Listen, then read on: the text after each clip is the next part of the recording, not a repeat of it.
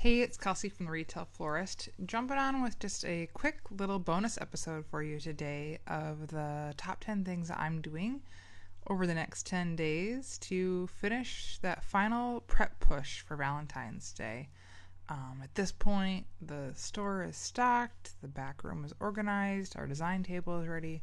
All those big picture prep things are done, but of course, the closer we get, the more there is to do, and there are certain things that can't be done until we get a little bit closer. So just sharing what I'm working on.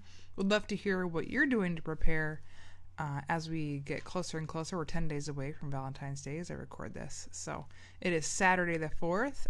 This weekend, the first thing I did, pre-filled buckets and put them all in the cooler. So I like to maintain that cold chain and like to process right into cold water. So I went ahead and prepped as many buckets as I could and moved them into the cooler. So when we start getting the majority of our product in, next week, I've got cold buckets to pull from. That kind of also gives me just a visualization of the amount of space that I'm going to have in my cooler. So that was number one. Number two, put the final touches on my visual inventory system. Now, I talked a lot about this in my last episode, and if you want to go back and give that a listen, I go into further detail on what that is.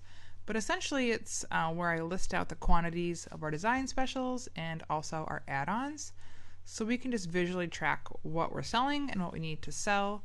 We use an address label situation for our add-ons, so we can, if we sell a 4-piece chocolate, we can peel it off and put it on the ticket, and I know that that 4-piece chocolate is no longer available to sell, so finished that up, did my final count, and got that all ready today. The third thing I'm working on this weekend is confirming my grocery order. So I always like to have a pre-made grocery order ready to go, both for my house and the store. I just get like easy prep meals, snacks. I'm not above, like heat and eat or pre-made mashed potatoes this week. Whatever, dude. My kids will survive on mac and cheese. So I grabbed that for my house and then also grab snacks for the store. We always like to do a meat and cheese tray and then like a veggie and fruit tray for the store. I just get them from the local grocer, pre-done, pre-cut, ready to go. It's a little healthier than maybe snacking on cookies. Not that we're not going to have some treats, don't get me wrong, but it's nice to have those pre-done, pre-chopped veggies and fruits that are ready to easy grab. And grabbing some crackers as well. We just got in a new dip line at the store, so I'm going to put out some dips and some crackers towards the end of next week, and then Monday and Tuesday of the following. We have a lot of gentlemen that come in and just pick up, grab out of the cooler, or maybe they order on ahead and are picking up. So always nice to have a little something they can snack on in line, and then possibly a point of purchase impulse buy. So going to go ahead and put those dips out. We're encouraging them for Super Bowl too, so it'll really coordinate with that. So getting my grocery order finalized and confirmed is my third task this weekend. Number 4, I'm prepping my driver bags. So I like to have a little bag for each driver. I put some cash in it, a gas card if they need to top off, some sort of caffeine, whether it's a cold coffee drink or a pop that they like. If they need a phone charger that fits their phone in that vehicle. And then I throw a little snack or two in there as well. Just a little goodie bag that they can take with them. It's a long day for them. I feed them breakfast as well, but we all get hungry when we're driving. At least I do. I'm a snacker, so. And while I'm getting cash for the driver bags, I also grab some cash for the drawer, because we know those guys are rolling in with like $100 bills. So nice to have some extra larger bills for change. And the fifth thing I'm doing this weekend is catching up on some sleep. I know it's a long week for everyone, and now is kind of is my weekend to sleep in. So I am definitely going to take some melatonin tonight and try to get a solid 10 hours. So that will lead me into next week. So number 6 on the list is getting all of my scripts hung up and all of my labels for my stations. So I do a lot of the selling at my shop, the phone sales, but I do like to hang up what I would call scripts for my seasonal staff to kind of go off of if they answer the phone.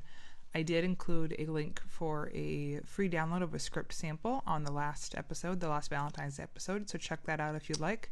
So I get those hung up, and then we've got different stations. We have kind of a wrapping station, and a delivery station, that kind of a thing. So I like to make sure that those are all well stocked and label everything that's on them.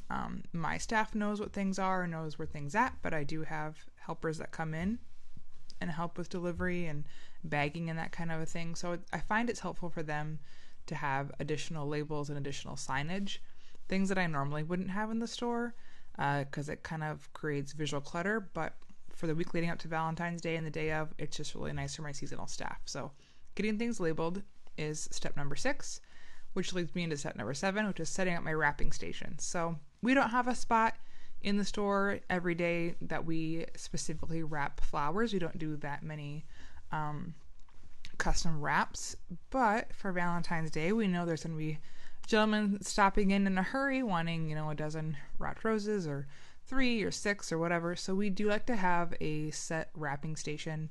It's a dry area. It's away from any of our buckets or regular design station. And then I've got, my tissue and my cellophane and my ribbon and my labels and my flower food. So just everything set up close at hand, can quickly wrap up a bouquet and send the customer out the door. That's number 7, setting up the wrapping station. Okay, we've gone through 7. Number 8. So this is all happening next week. Pre-greening our vases. And I know some people like to pre-green earlier than this. Totally fine. I really have no preference. We just don't have the physical space to pre-green that early. And I like to pre-green with more the tropical greens that have clean stems. We use a lot of like Monstera, Aspidistra, that kind of a thing in our designs, and they don't really tend to muddy the water. We do get the sealed leatherleaf, which is much, much cleaner, I have found, but we don't pre-green leatherleaf too far out because I just find that we end up changing the water, and at that point I'm touching the vase again. Why would I pre-green? So that's a personal preference.